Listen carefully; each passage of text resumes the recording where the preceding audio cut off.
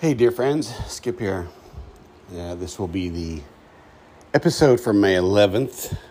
It's actually May 10th, but I've got a few minutes. It's 6:15 in the evening, and my family is out at an awards ceremony that I was not needed at. So I'm going to try to give you, at the very least, a brief podcast and publish it on the 11th. Save me a few minutes in the morning. So I hope all things are well with you. In the middle of May, a very big month in my family. My 27th wedding anniversary will be on the 18th. Of course, Mother's Day is coming up, so lots of things in the pipeline, lots of celebrations, and I hope the same is true for you. One of the things I want to talk about that I don't think I talk about enough, and I think I probably should, is the joy that comes with the work. I talk a lot about, about, being lost in sort of a false reality and the ego being a false persona or false personas that we project, and there's work to be done, and it's a challenge, and it's all true. Don't get me wrong, but I think I need to say something about a very deep sort of joy and satisfaction that goes with this work that I hope will always be a part of what this podcast is about. And I apologize to you that I don't talk enough about it. I need to talk more about what it actually means to find the meaning. Now, I'm not talking about a emotional sort of happiness, good days, bad days. We all have those kinds of things. We all have some joy. We all have some disappointment. We all have days when we are angry and cry. I'll tell you what, my friends, yesterday was a horrible day for me. I was so angry by the end of the night for a multitude of reasons I won't go into. But, we all have days like that. There's disappointments. There's unmet expectations. There's disappointments in ourselves, disappointments in others. There's the frustration that I talk about all the time that comes with living in a world that we have learned is based on false perceptions of reality. So there's all these things that can really, really mess with us. But I want to talk about the end result of the work. Because really what the meaning is, and the title, Finding Meaning, is this sort of deep realization of self. And with that deep realization of self comes a deep satisfaction, and even, I might say, a joy. Hang on just a second, let me get a drink.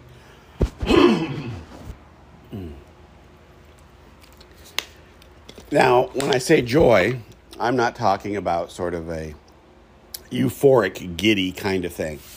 Life will have that, and it will not.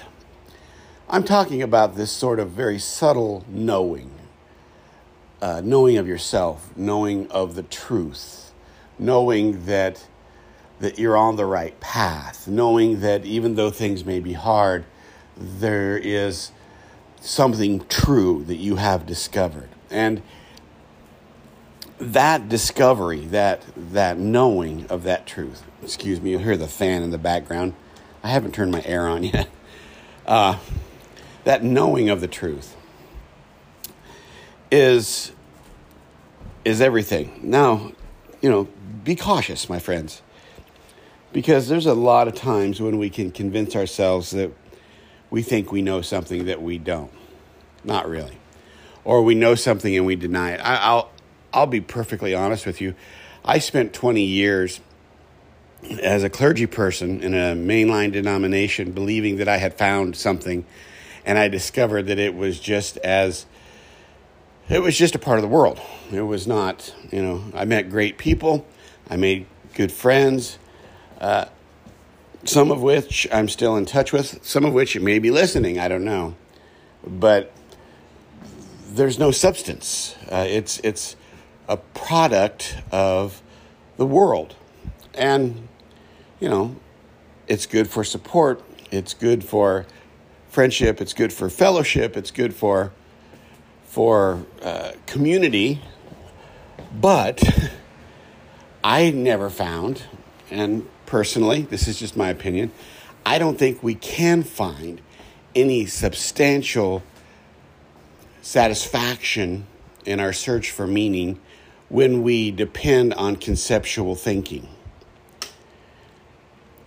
And now, some people may say, well, hey, I had this experience and it was a transcendent experience and I had that in church. I had them too, folks, but I'm here to tell you that has much less to do with the institution or even the projection of the theory of whatever church or synagogue or temple you're in than it does with a thin spot in your ego. That something brought you to a very thin place in your persona and you were able to touch your real self, which is the divine self, which is the truth of love. Now, maybe something a teacher or a preacher or a song may have said struck that chord. If your song or your preacher is talking about love, then yes, then there's a place that might happen. But when we get into you must believe this or that will happen, that's all of the world, my friends. That's, I think there's a deeper meaning and satisfaction. At least I found one deeper beyond that. And I think that's important to talk about. The difficulty in talking about it is that I really can't explain it. You have to experience it. And that's another trapping of religion, is that it proposes to offer some transcendent feeling through this institution, and organized religion can't give that. You might have that, as I have just said, in the setting of religion. You might also have it in the setting of a rock concert. You might also have it in the setting of watching the sunset, or being intimate with your partner, or nothing more mystical and transcendent than watching my children be born. And so when I talk about finding meaning, what I'm saying is that we can live from, if we look, and if we are honest about the world we live in, not offering it, we can live from that deeper truth of connection, of human connection, of human compassion, of human love, of human generosity, and of human kindness. When someone is kind to you or you are kind to someone else, that feeling of good feeling, that's authentic. That's the authentic feel. That's what we are built to do.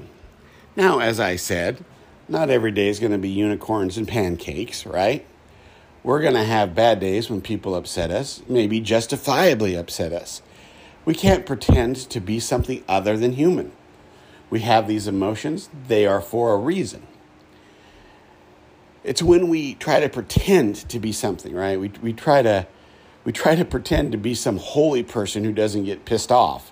Or we try to pretend to be some holy person who has it all figured out. When we pretend, that's the false reality.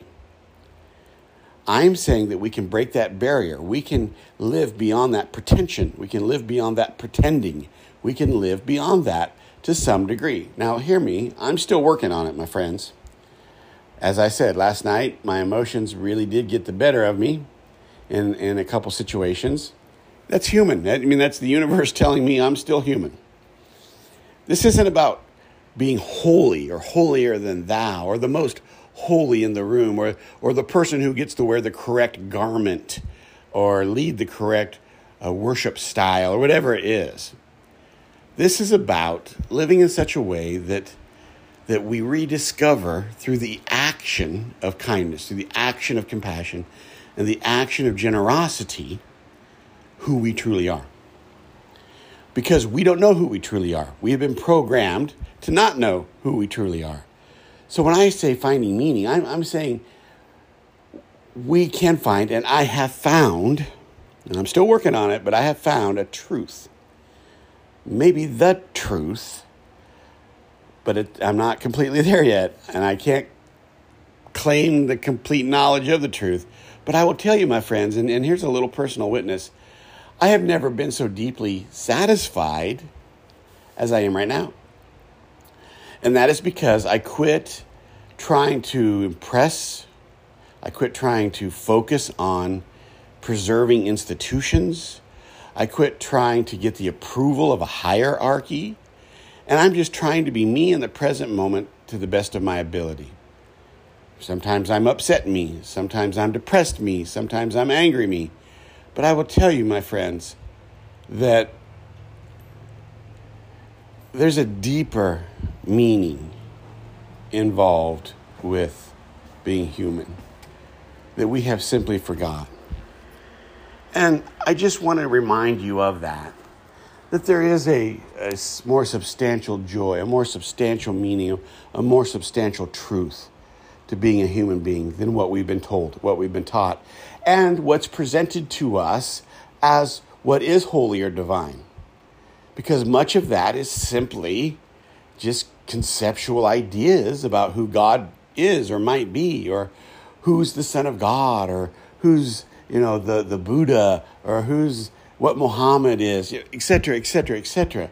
We get caught up in this stuff and we miss the point. Personally, I believe that those people, and many more, were people who realized to some degree their own authenticity and just tried to share that. We deified them.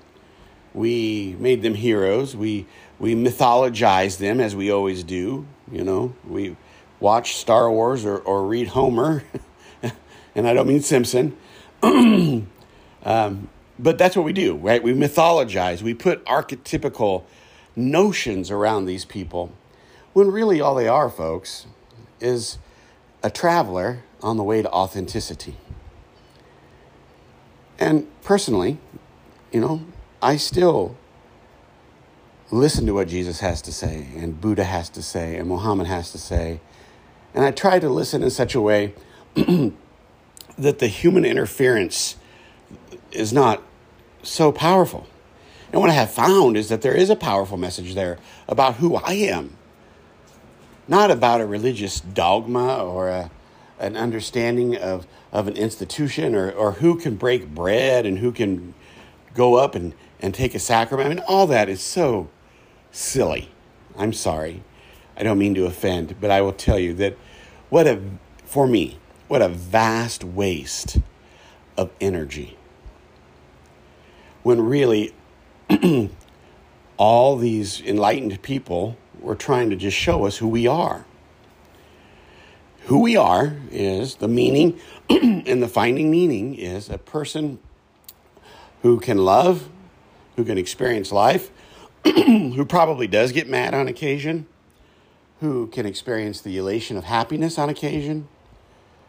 And the true meaning of finding meaning is to know that there's a deeper truth about who you are. You are love. You are kindness. You are a spark of the divine. You are no different than the oak tree, or no different than the blade of grass I'm looking at. When you are yourself, you are just the same as those things. This blade of grass is just being the blade of grass it was created to be. Now, you and I, we have conscious thought. What that tells us is that we create. We have been given, we humans, the capacity to create, at the very least, emotion and energy. When we do that out of love, we find ourselves. When we find ourselves, we want to share it. When we share it, other people find themselves. But we can't get sidetracked. Anyway, thanks, my friends, and we will talk to you real soon. Bye-bye.